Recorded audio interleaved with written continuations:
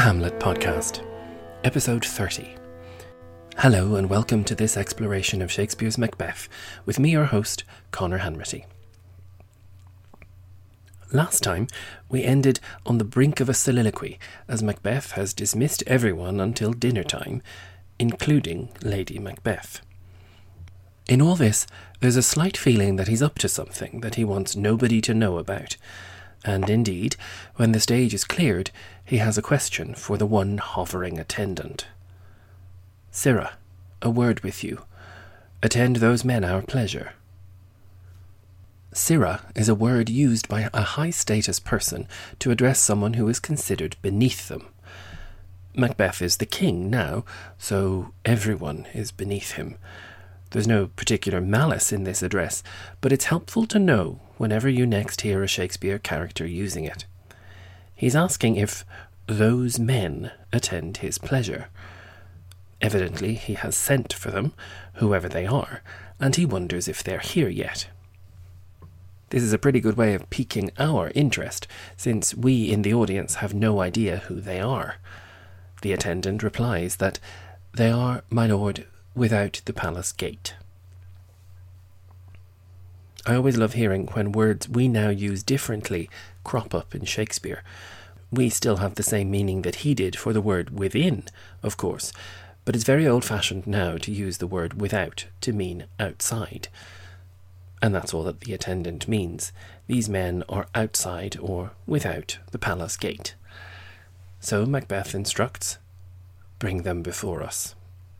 And he's left alone on stage.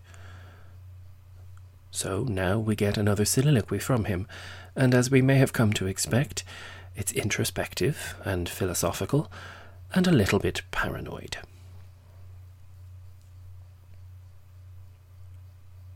To be thus is nothing, but to be safely thus.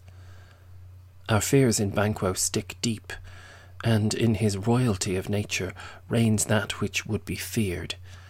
'Tis much he dares, and to that dauntless temper of his mind he hath a wisdom that doth guide his valour to act in safety.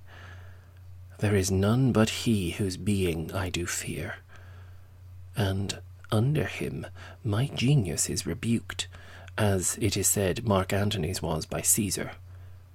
He chid the sisters when first they put the name of king upon me, and bade them speak to him. Then, prophet-like, they hailed him father to a line of kings.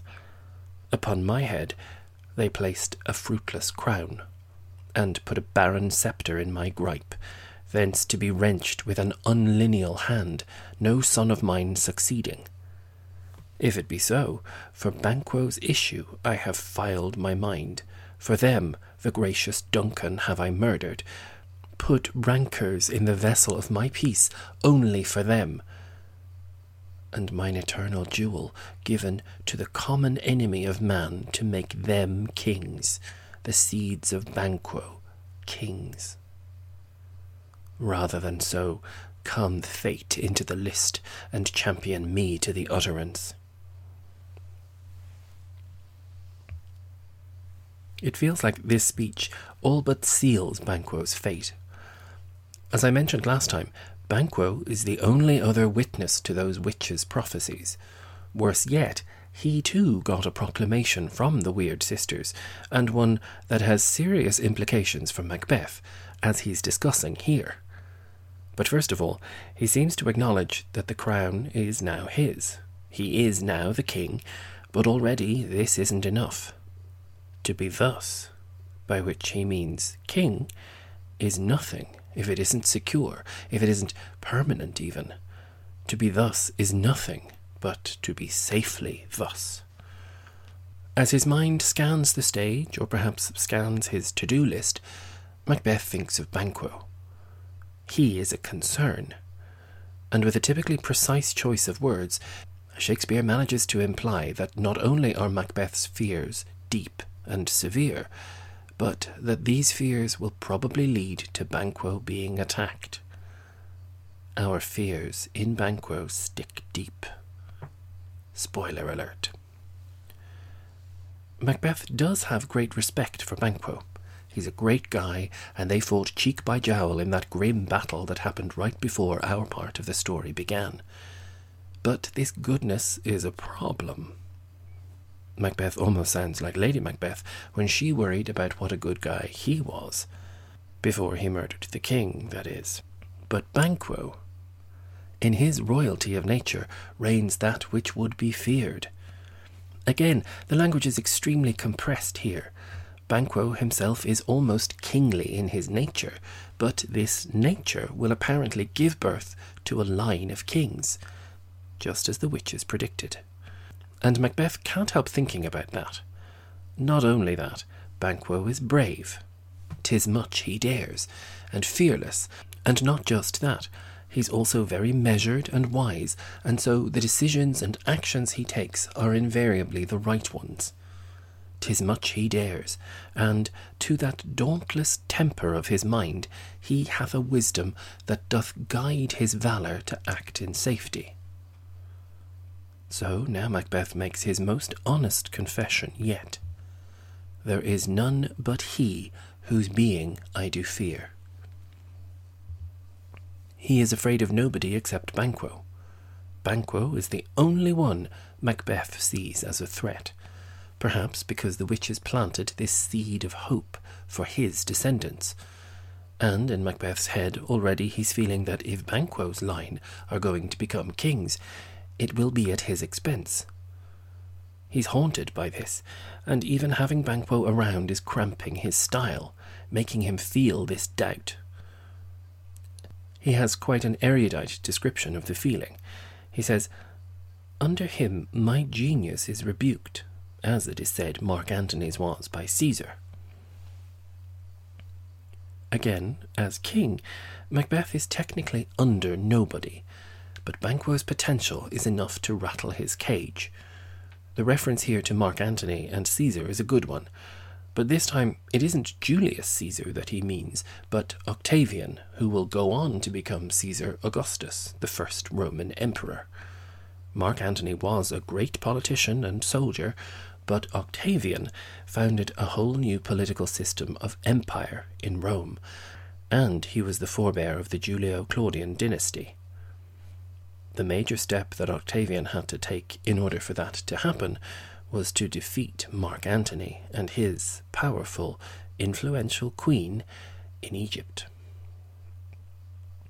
Shakespeare really seems intrigued with this dynamic between the two men, because in Antony and Cleopatra, another hit from that banner year of 1606, he has a soothsayer warn Antony about this very problem. Antony has asked whether his fortunes will rise higher than Octavian's, and the soothsayer says no, it'll be the latter, and continues, "Therefore, O Antony, stay not by his side. Thy demon, that's thy spirit which keeps thee, is noble, courageous, high, unmatchable, where Caesar's is not. But near him thy angel becomes a fear, as being o'erpowered. Therefore, make space enough between you." Demons, spirits, angels, or, as in our case, one's genius. There's a very clear sense of these ideas in the air and in Shakespeare's head. Of course, I would love to tell you, as in the correlation between Hamlet and Julius Caesar getting killed on the Capitol, that the same actors might have played Macbeth and Antony, or Banquo and Octavian, but alas, I do not know. I have no evidence for this, but it is fun to think about how such meta-theatrical memories might have entertained an audience, isn't it? Back to Macbeth and his fears. He's remembering how Banquo complained to the witches, interrupting their promise that Macbeth would be king and commenting that they weren't speaking to him. Their response, of course, was to proclaim that he'll be the father of a whole dynasty, just like Octavian. He chid the sisters when first they put the name of king upon me, and bade them speak to him. Then, prophet-like, they hailed him father to a line of kings. It's never satisfying when you get good news only to hear that your pal gets something even better, or, as in this case, when your pal is told something that all but guarantees that your reign will have no lasting outcome. Now, we've already had Macbeth gleefully telling his wife that she should bring forth men children only. But this is pretty much the only thing we've heard between them about any plans to have children. Sometimes lurid films, particularly that very unsatisfying one from 2015 with Marianne Cotillard as Lady M, sometimes these concoct extra sequences showing the Macbeths as having lost a child, or, in her case, having made a genuine pact to give up her potential motherhood in order for Macbeth to succeed. But there's really nothing in the text that we have that insists on this. All we have is the text we have. What we do have here is Macbeth already worrying if it was all for nothing. First of all, he's pondering all the trappings of kingship that he now possesses: the crown, the sceptre, and by extension the throne. He's gone from clothing to accessories, perhaps, but they're all barren. The witches have given him a crown with no succession, and a barren sceptre. No children at all, he worries. Upon my head they placed a fruitless crown, and put a barren sceptre in my gripe. Gripe is something like grip or grasp.